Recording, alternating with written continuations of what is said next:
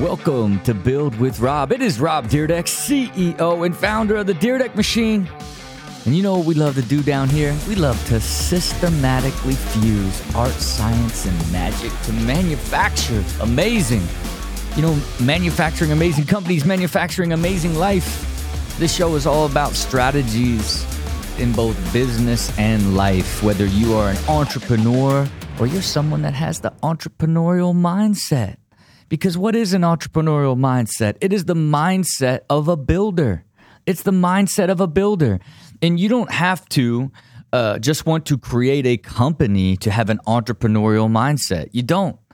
I want everybody to listen to this show, listen to the way that we approach life and business, and look at it. How can I apply a lot of these lessons and things learned and stories being told to my own life? That's what having an entrepreneurial mindset is about, and it can create so much value in your life.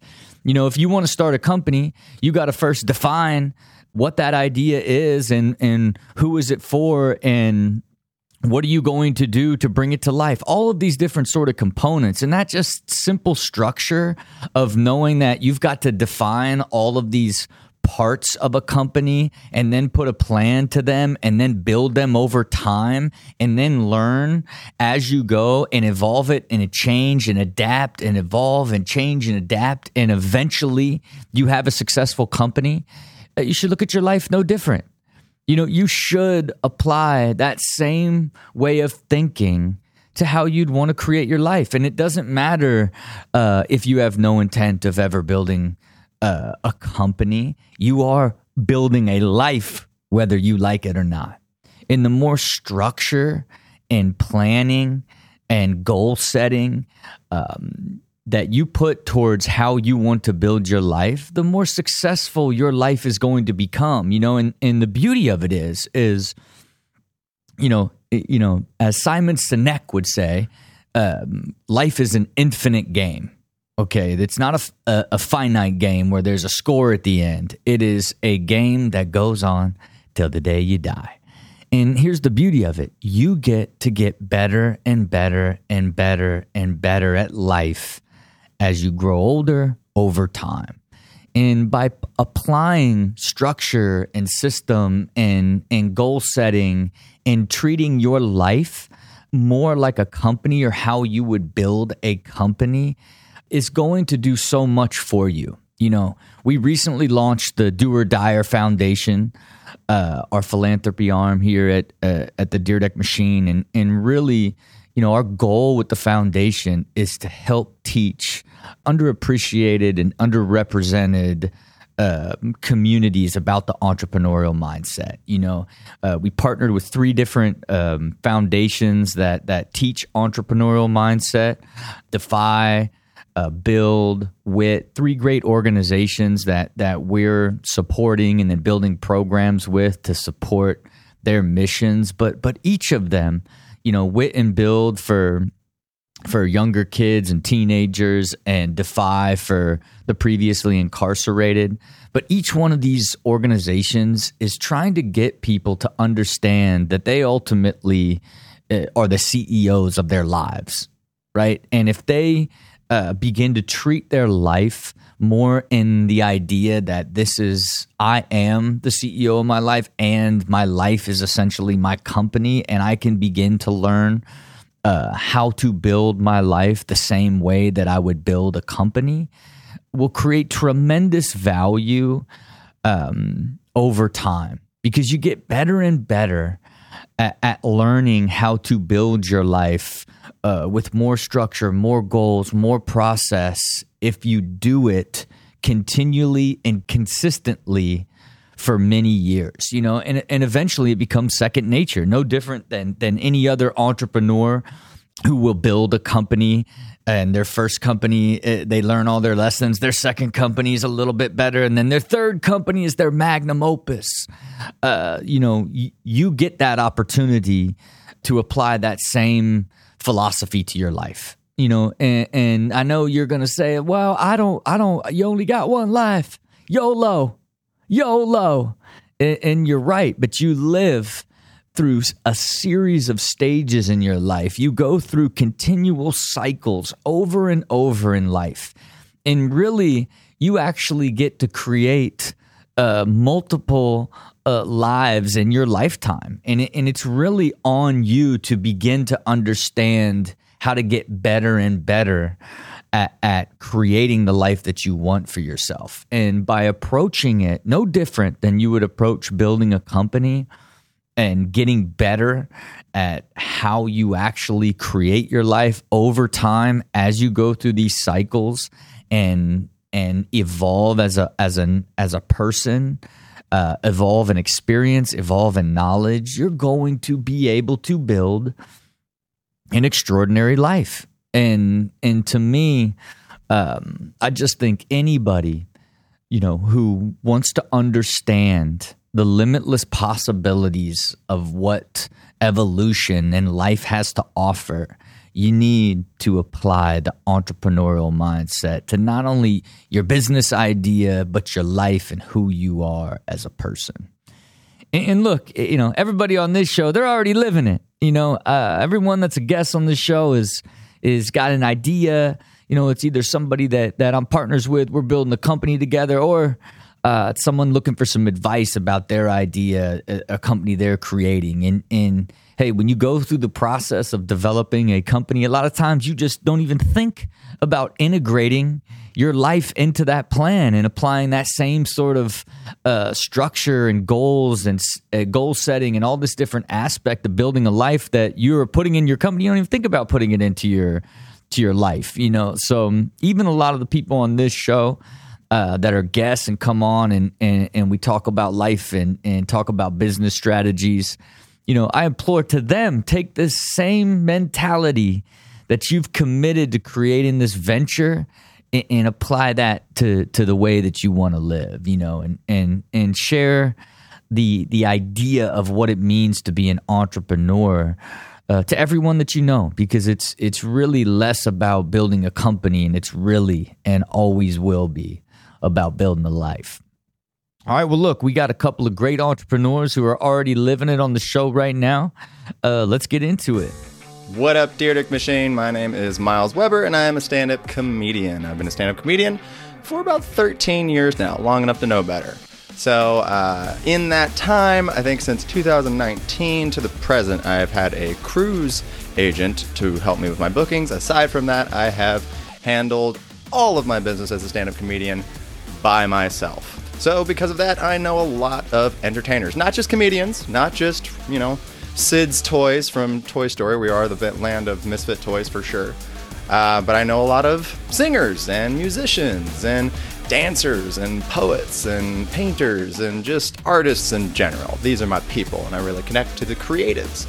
And at some point in our friendship, all of them have said the exact same thing to me. They go, Miles, performing is my therapy. My art is my therapy. And I'm like, that is so beautiful. You should also go to therapy.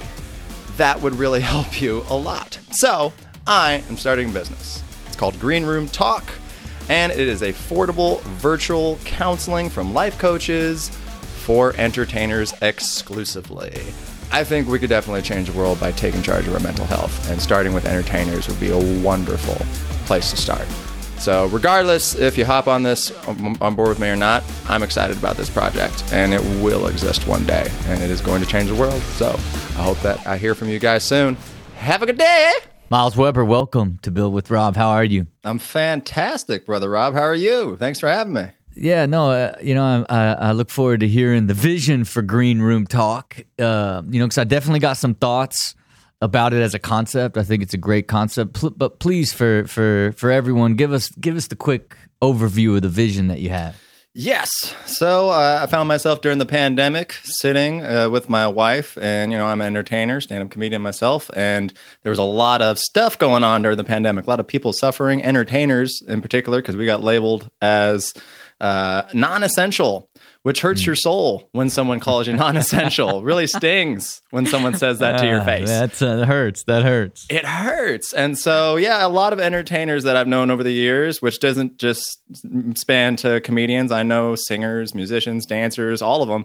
they were kind of suffering, and there was no direction, and there's like a brave new world that's happening right now, especially like online and everything. And I was telling my wife, I was like, what are we going to do? Like, we should at least have somebody to talk to or somebody to kind of help us navigate the water. She's like, why don't you make that a thing? And I'm like, fine, I'll make it a thing. So I decided to make a life coaching company for entertainers of all levels exclusively, called Green Room Talk, which our tagline is all talk, no drama, because when you don't talk about the drama, what else is there left to talk to if you're not bitching about something? Everything you're going to conquer the world with. So how do we move forward?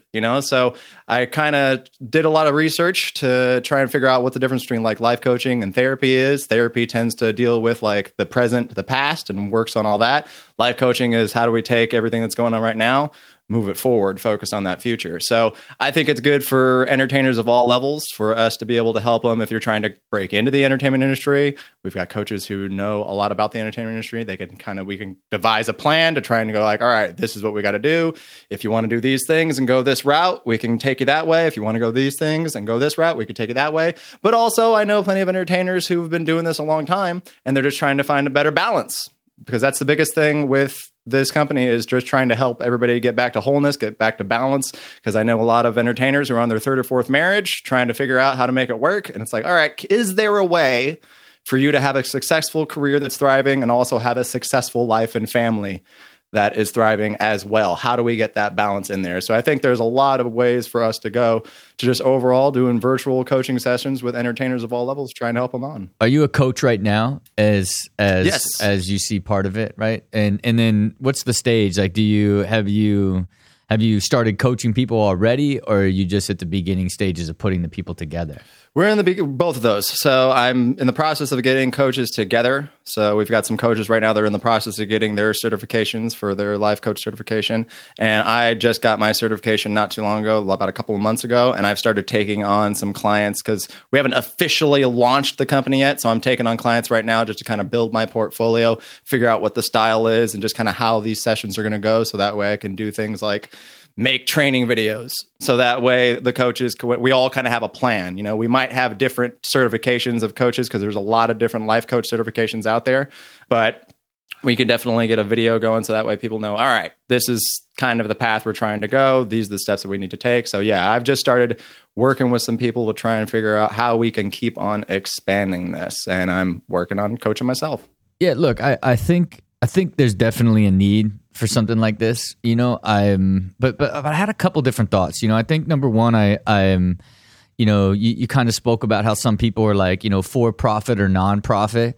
And I think that can end up being a pretty simple decision for you, right? Because really, if it's like, hey, I would love to help as many people as possible, and if I could just pay myself $200,000 a year and run this for 20 years and still do my comedy, that would be ideal.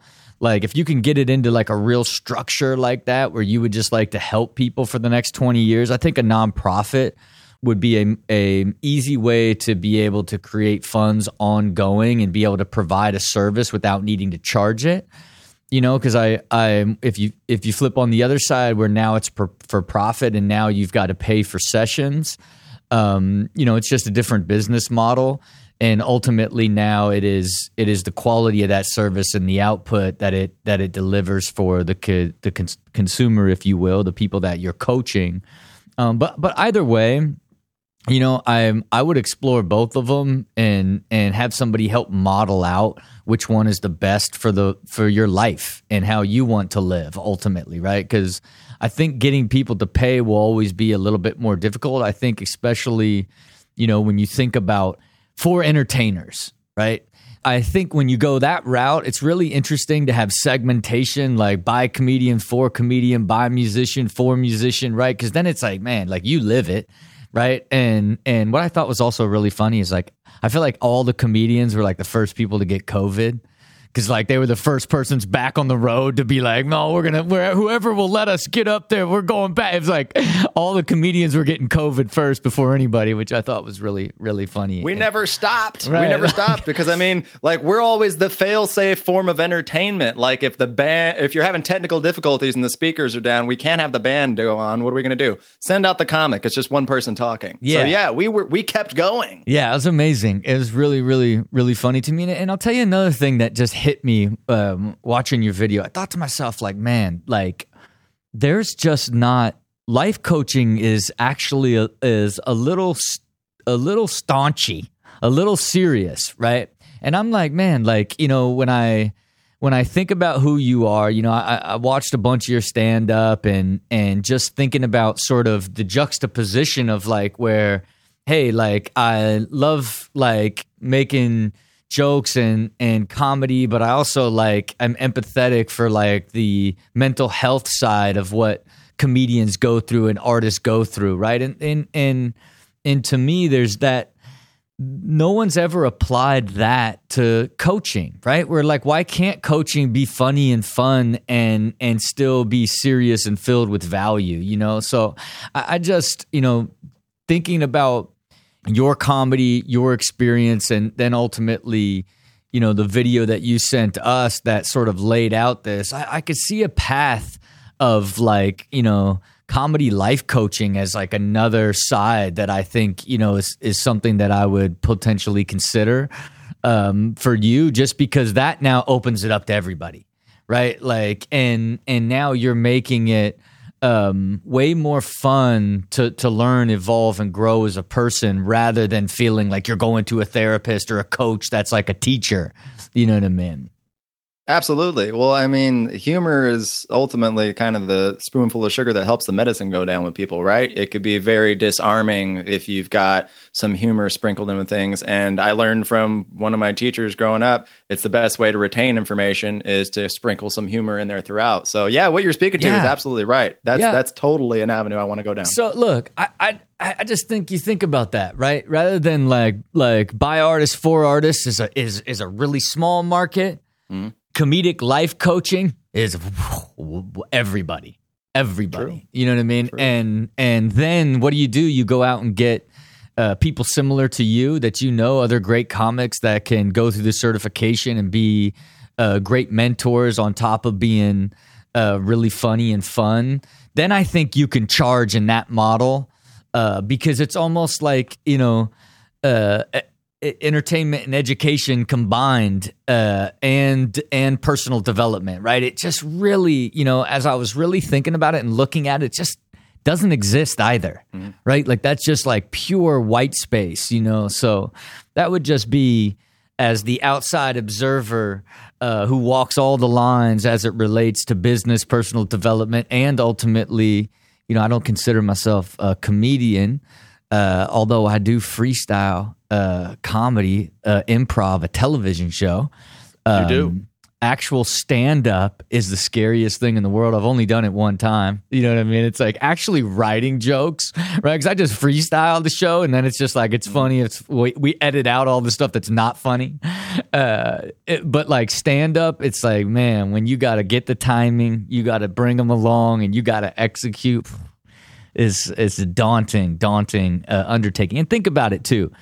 Like a lot of times your comedy is born from your identity, and your pain is part of your act, and then your act becomes your identity, and now you deny even trying to heal from that pain because now it is the cornerstone of your existence, right? And perpetually trapped by it until, you know, you get 40, 50 and then decide like, I can't like continue to be anchored by this. I think that's one of the things that, as I'm sure you understand, that comedians get roped into quick. Absolutely. You hit the nail on the head. There is definitely, and more studies have been coming out of different universities recently saying that if you had childhood trauma or even like trauma in your adult life, statistically, you might be funnier as a person just because you have to be able to create that light in the darkness situation. And that's why I wanted to make this something that was for entertainers. I like the broad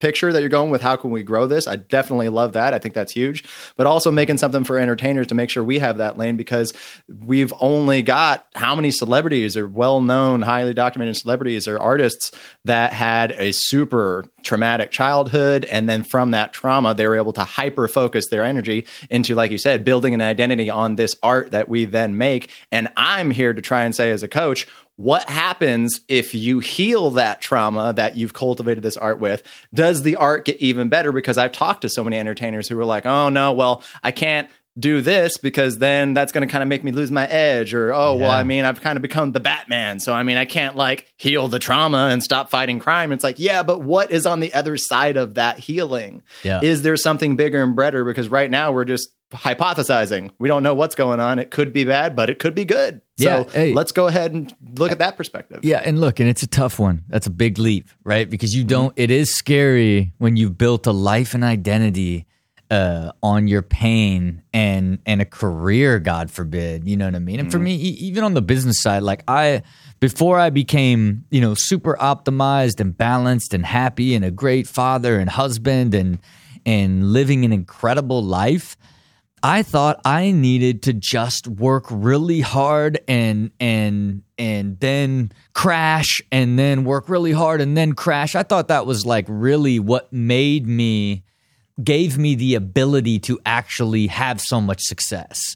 And it's phenomenal, the level of success that I actually created when I destroyed that limiting belief and then designed an extraordinarily balanced life and then grew my success from a foundation of balance. Is truly the best way to live. So I know you got some questions kind of related to both business and life, man. Hit me with them. Yeah, man, I figured I'd ask you some good balance questions. It makes sense. You've been a skateboarder your whole life. Asking a question about balance seems on the nose. So yeah, man, let's talk about, for first, like business wise, how do you navigate being a cool boss, or let's even say friends with your employees, but also still maintaining that firmness and that authority figure where they'll listen to you, because I want to be a cool boss for my employees, for this company, whichever way it ends up going. But I also want to make sure that there's a level of respect and that we're all kind of working together. So how do you navigate balancing that? Yeah, look, I think, especially, if you have this light, fun culture where you're always joking and having fun, like you're at risk of having someone that you have great comedic chemistry with, that you love to death, but they're naturally lazy. And now you got to always be on them. And then like, no, I'm not joking anymore. But, at the end of the day, it's going to be on you to build great structure and clarity in your employees' roles, right? Like, because I think you just don't want to allow there to be any grayness, right? So if you can put some structure to the expectations and really define what the role is expected to produce, and not try to avoid, especially when it comes to people that'll be part of the coaching program, of like trying to get them to wear multiple hats in the business. I think the more structure you put in place, the less likely the friendly side of it can be disrupted, because expectations are always being managed so thoroughly. And for me, I want everyone that I hire to be someone that I am friends with for the rest of my life. What makes it so nice is you have all these meaningful relationships with all these great people that are part of this cause and mission together to create something big and special, and so really, in the past, I would, hire friends and ask them to do all types of things, and then be mad when they're doing they feel overwhelmed or doing too much. Well, like, you said you could do all this, it's really on you as a manager of people to make sure that the people you're friendly with and that are your friends, that you both are always on the same page as it relates to expectations. That makes sense. Right on. Thank you for that. That makes a lot of sense. My second question that I had for you is to do with more of like balance with your family. Because I know you had said, I know you're a father and a husband, and I know that that's very important to you. And I myself am also a husband and about to be a first-time father. My wife is excruciatingly pregnant and is about to pop any day now. How do you maintain that balance with your family and with your wife? How often do you guys talk about scheduling to make sure that you're getting that good balance in and not running away with so much work in your day-to-day? How are you able to make that time? I mean, look, I'll tell you what I committed to was like absolute complete and total communication in all aspects of my life at all times with my wife. And because it's the most important relationship in my existence, right? It is the cornerstone of why I have the ability to see forever. And I feel so blessed that I have such an amazing wife that I have committed almost beyond anything to make sure that communication is nonstop, multidimensional, and extraordinarily thorough. And I'll give you some examples. Every day, I send her an email of every single thing I'm doing that day with a love quote and what it means to me. And the reason I did that is because I do so much that she would always be like, I'd never even heard of that company. You started a new software, a VR software company, right? Like, so it was like this, and again, it was a pain point. And then I said, okay, let me do this. I'll send you an email every day of what I'm doing, right? So, and then I just put a little, sweetener on it with the love quote every single day. But that's how the day works. Now, of course, I ask my wife every day to rate how she feels about our relationship, 0 to 10. Right, so that I have qualitative data of her emotional state as it relates to us. So I always have that, and then of course I make her email it to me, so we have a record. Because when she's feeling down, she'll be like, "We haven't even been communicating for like 3 weeks," and then I can go back to the data and be like, "See, you're only bummed out for 2 days." And then look, I'm design the week. Right, Tuesday night is just talk night. Friday night is sushi date night. Thursday night is movie night. Wednesday morning is breakfast date, right? On top of the fact that I take the kids to and from school almost every single day and never miss a pediatrician appointment or any major sort of dentist or anything like that. I schedule around that. The weekends are for the family. And Sunday night is another date evening, and usually a rom-com in the evening on Sunday night. And then once a week, we have a living hot sheet document that my chief of staff and 2 assistants manage that is just our family and everything to do with our family. And we all meet together and go through every single aspect of what's happening with the family and being fully organized at all times. And then in that meeting, I go through every date in my calendar for the next month and talk through everything so nothing blindsides her, right? And then every other week, a therapist comes to the house, and then we just have an open forum to discuss anything that maybe like she didn't want to like wanted to hold on to or whatever it may be. Now, I just laid out, what we're talking about, one of the most highly optimized systems of, at the end of the day, defending and protecting our relationship to make sure that it is constantly put at the forefront of everything, and then putting energy and effort into never allowing miscommunication or anything. And I swear to you, Miles, the only time we fight or something is awry in our relationship is when I fire a bad joke. You know what I'm saying?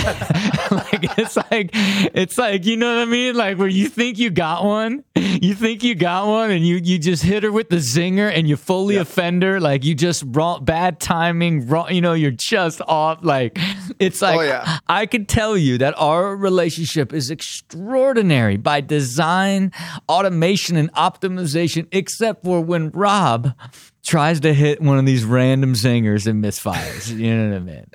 But look, man. And that's a highly next level way of doing it. But I really employ that anybody, the more structure you can put to communication, the better your communication is going to be with time. You know what I mean? And you got to commit to it.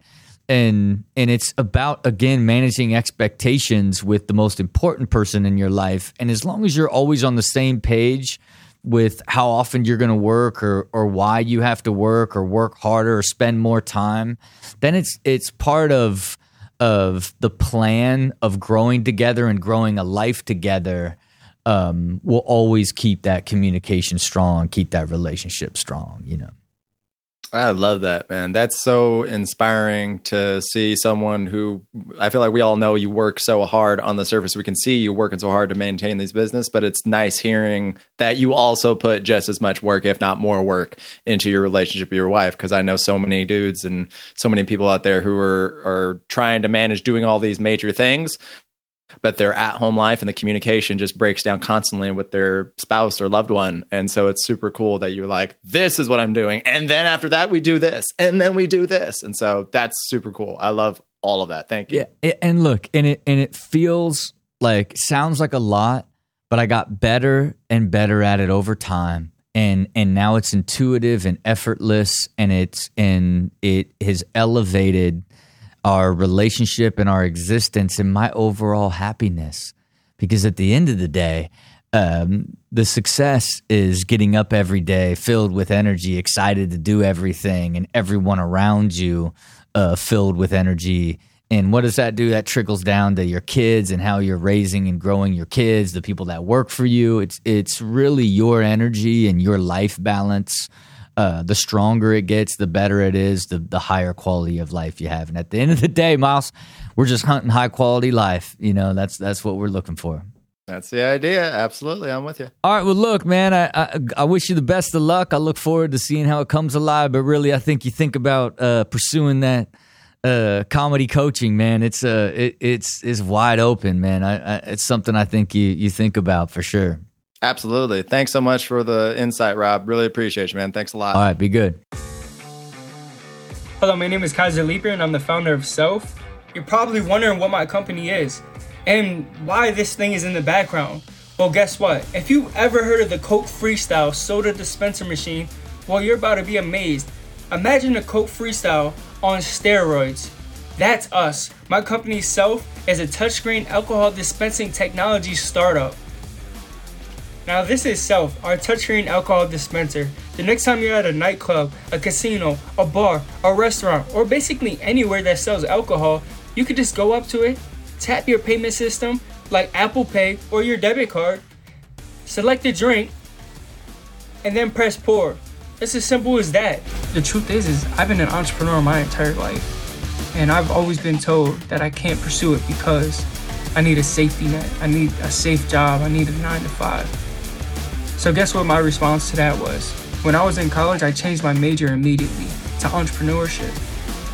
And I set myself up having no other choice but to work for myself one day. And that's how much I want this. Ever since that moment, I've never been more committed than now. I started Self, gave up working in the meantime just so I could do this. I have my student loans about to pile up, and I am all in. If there was ever a moment when somebody said I am all in, I would take the shirt off my back to get this company started. And I would sleep outside for 30 days straight, and I would sleep outside for 3 years straight, or I would sleep outside for 30 years straight to get this company off my back, because that's how much I want it.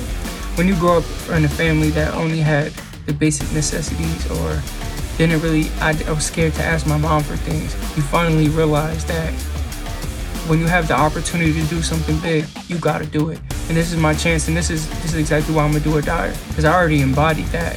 I've been doing things or I'll die my entire life. I'm doing this before I die, and that's a fact. So I guess the real question is, are you gonna be a part of it? Because I know I am. Kaiser Leaper, welcome to Build with Rob. How are you, my friend? What's up, Rob? How you doing? It's a pleasure to meet you, man. Hey. It's really like growing up and watching Robin Big and Ridiculousness. This is really a dream, bro. Hey, look, I'm glad you sent your video in. I think the concept's super interesting. I actually danced with the devil on a robotic bartender once, so I actually have an unusual way of like looking at this space from looking at it in the past. But please, for everybody listening, just lay out the vision real quick of what you've created. So Self is an Old English spelling of self, and it's basically short for self-serve. Our technology is cutting-edge beverage dispensing. We do touchscreen alcohol dispensing for bars, restaurants, casinos, basically anywhere that sells alcohol, we want to be in. And the beauty of our company is that you could just go up to it as a regular person of age, go up to our dispenser, select the beverage, tap your Apple Pay, Google Pay, etc., and get going.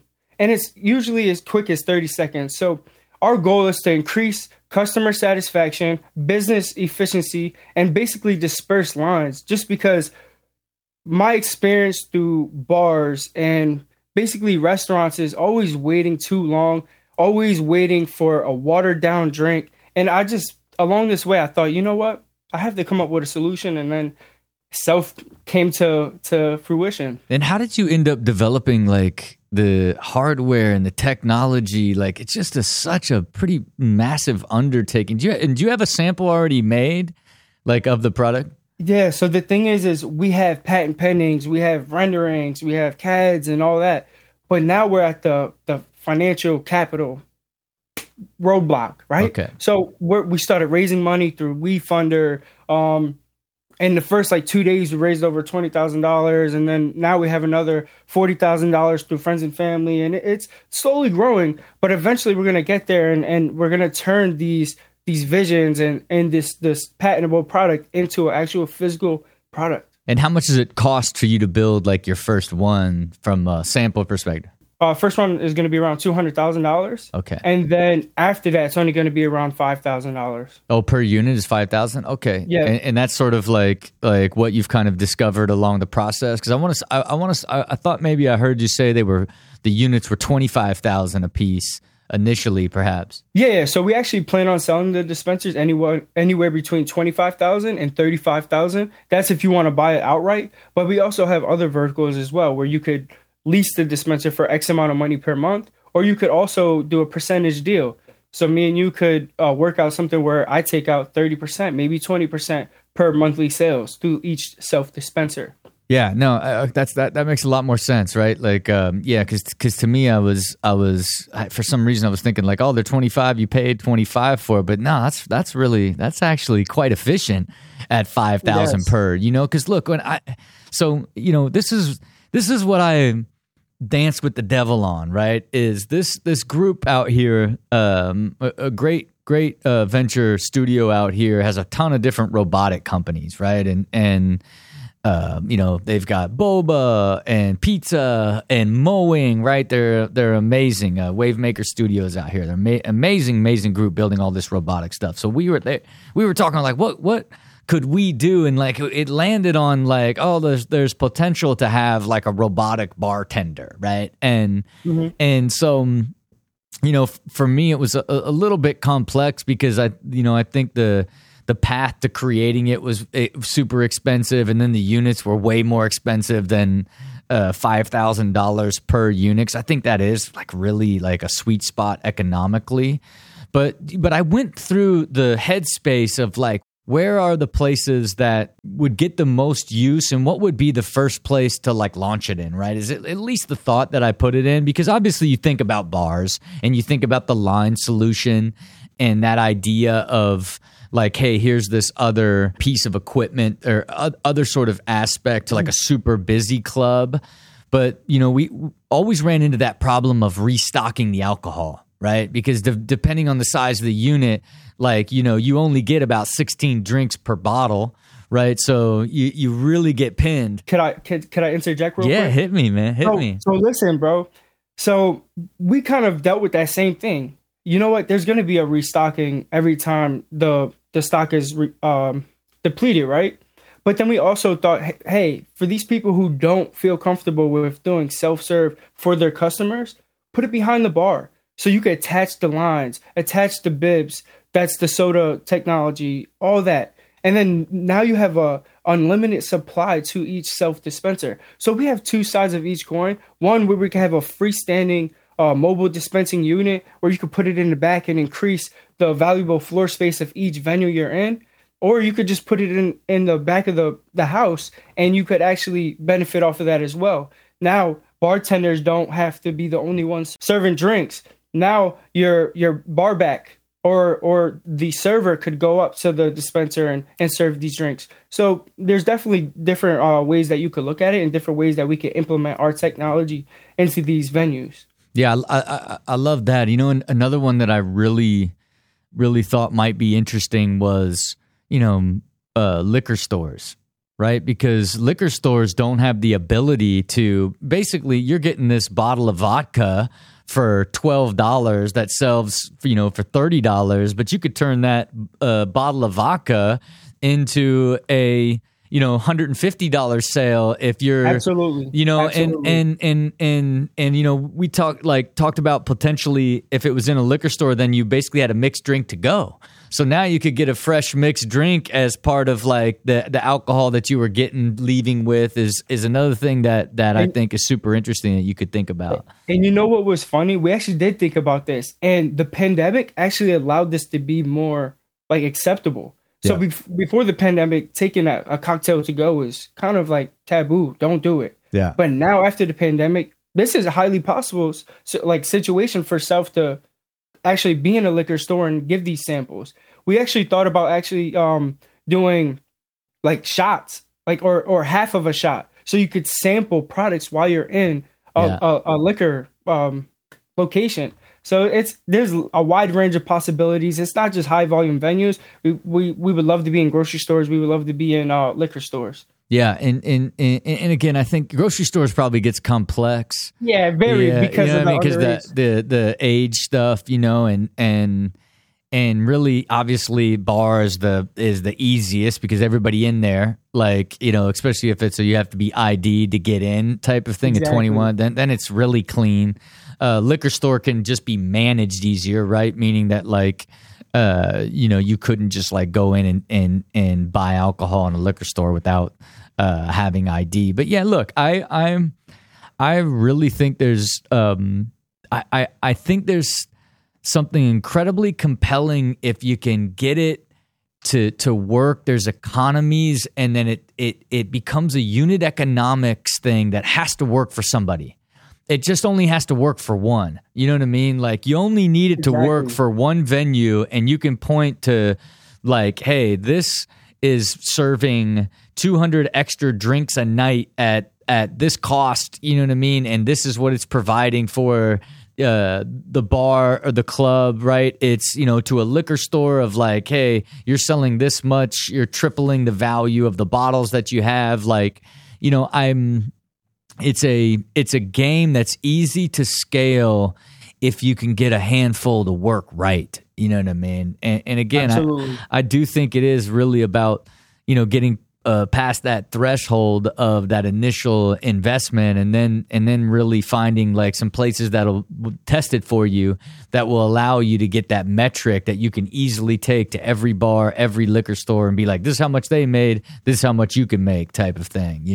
And it's funny that you say that, because during our case study, we surveyed over 200 plus different bars and restaurants. And we kind of played this scenario when we were asking them, hey, what's your problems? What do you have? And the whole sales funnel.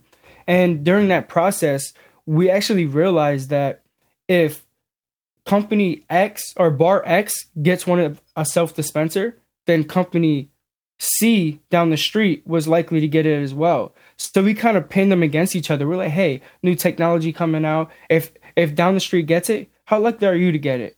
Oh, they're getting it? Oh, I want one too. Yeah. So that seemed to be the common denominator when we were going and pitching to possible bars.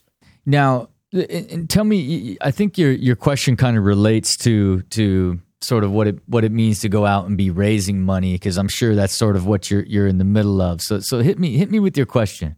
So the first question was, in light of the trending red flag memes, what are your red flags you see in companies that are raising capital with first-time founders? And also, what do you believe is an underrated resource when it comes to raising funding as a first-time founder? Yeah, and look, I mean, raising money as a first-time founder is always the hardest. You know what I mean? And especially if you can't point to being surrounded or having some sort of experience in the industry you're in. right? And in your case, it's not like, man, I just, I've been going to clubs for so many years. I'm sick of waiting in lines, right? What I mean? It isn't, it's more like, someone that comes from, used to work at Diageo, that comes from distribution, that owns managed a set of bars, whatever it may be. For you really want to surround yourself with advisors that have experience in the alcohol industry and ultimately sort of the service side of it, right? And again, when a young first time founder pitches an idea, it's so often the big idea and not the sort of tactical path to making a sustainable, acquirable, or profitable business. I think a lot of times, like, the red flags is when it's just being led with idea and not more clear tactical pathways to success and scale, and then relationships and or advisors that could help reach that tactical pathway. And when I apply it to you and think about like what you should think about, like, it really is like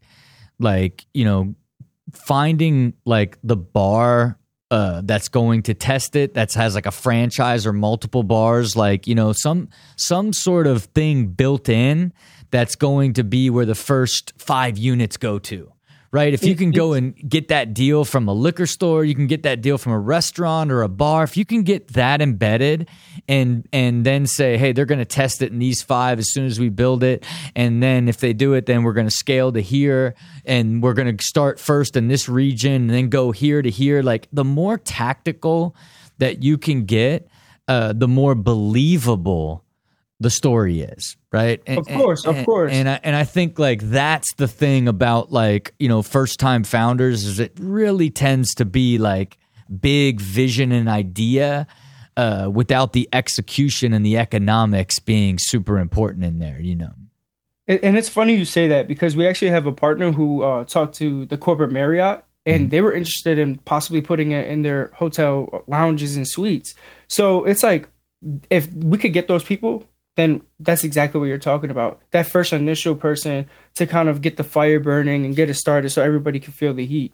Yeah, and that's what it is. Like, then it feels, if somebody's willing to commit to having it in their establishment without ever seeing it and without ever actually using it, that shows a lot of validation that you have something that's solving a problem because someone's already willing to commit without actually seeing it. And I think that's the number one thing you got to go out and get before you try to raise money, All right. I appreciate that advice. Now, for the second question, the life question, I think we could both agree that entrepreneurship is a roller coaster. And with that being said, how do you combat your emotions so that they're not affecting your mental health when you're not reaching your business goals as quickly as you would like?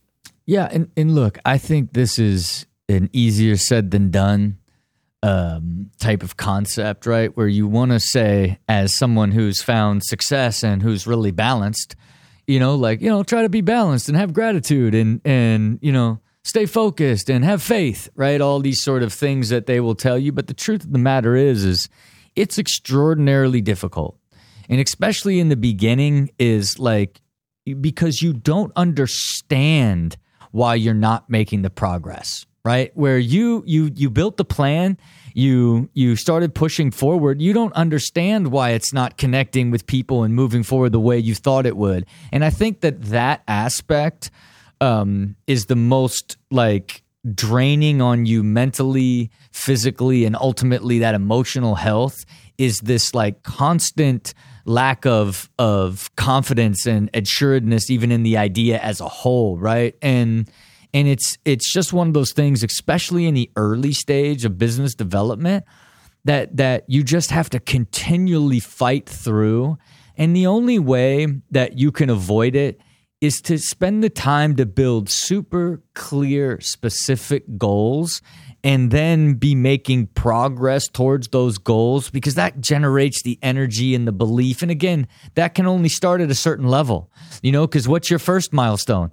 I got to raise the money to build the thing, right? So it's like, so now as you got the WeFunder, and and we're gonna make sure to drive people to the WeFunder for you. You know what I mean? You got that website cooking. I mean, you already look like you got a massive, amazing business on how you put it together. So and that was the goal, Rob, is to make it until we make it, in a sense. But the truth is, this product is real, and it's breathable. It's gonna survive. It's gonna be something, I promise you. And that's what I'm saying. So for you right now, you need that first like step of getting that capital raise so you can build one, and then the energy starts. Then it's like, okay, if I can get somebody to order a couple, like, okay, now we're moving. Like, you have these sort of clear milestones that I think you should take the time to map out, because as long as you are making progress towards these things, you can be more patient and it won't be as hard on you. You know what I mean? Like, you can't be hard on yourself on your entire life and the entire vision for the project until you get the money raised in order to build the one for the first time, and it's okay if that takes longer than expected, as long as you prepare as long as you manage your expectations on when that is going to happen. Meaning, maybe it doesn't happen the moment you finish the website and drop the WeFunder, and you still got to have your regular job until that happens. But as long as you keep that balance in it and know that you've got to get across that milestone, but you can't get complacent, right? Like, you got to, you know what I'm saying? The same way you send a video to Dyrdek Machine and Rob, look where it leads you to. Now you got another level of exposure to the idea, some insight, and ultimately let's drive some people to the WeFunder to keep driving it, another thing, right? But establishing those milestones and then being patient and doing everything you can in between those big milestones will allow you to give yourself a little bit of a break on the pressure that comes along with the evolution of it. Now, if nobody wants to try it and you don't raise the money for it and your year's end, there's also a reality of this isn't going to happen. Of just facing it. You know what I'm saying? So it's not like, and there's many cases in many ways that you can get around that hurdle, right? Meaning, you have somebody come in and, hey, you couldn't raise the money. You put up the money for this, I'll give you half, right? And then it's somebody who owns a bar that, like, now they're partners in it. They put it in their own bars, and then now they can test it in their own bars. Like, I think there's a lot of pathways that I think you should explore on how to get that initial one built and put in a place. And I do think, hunting down a partner that owns a bar, because then it's just like, let's figure out everything. And then now, hey, in my bar, we're generating this much from it, and this is what it's doing. You can put it in your bar. Now it's the person that they're talking to. Is another path that I think you should potentially explore as well. Hey, Rob, I appreciate you, man. I'm definitely going to use everything that you said. And yeah, definitely appreciate you, bro. Okay, well, look, I wish you the absolute best. I really think there is something there, and I look forward to self-serving a drink to myself one day with my iPhone. Hey, I hope we could take that drink together, brother. I look forward to it, man. Be good. All right, there you have it. Another episode of Build with Rob, man. Always fun, always enlightening, and just enjoy the conversations every single time. It's what we love to do down here. We love to manufacturing amazing. We could manufacture amazing with you. If you want to be on the show, go to DyrdekMachine.com/guest and be on the show. You got some questions about your business, about your life. Let's talk about it. You want to be involved in our process? Become a machinist. You know what I mean? Be involved in this machine method and this process of manufacturing amazing. And of course, wherever you listen to this podcast, like it. Subscribe to it, follow the dream of dreams being realized with dreamers, dreaming ideas together. Okay, look, you know what it is. You got a vision. You got to bring it to life with a plan and the absolute and total commitment. Until next time, see it, believe it, do it.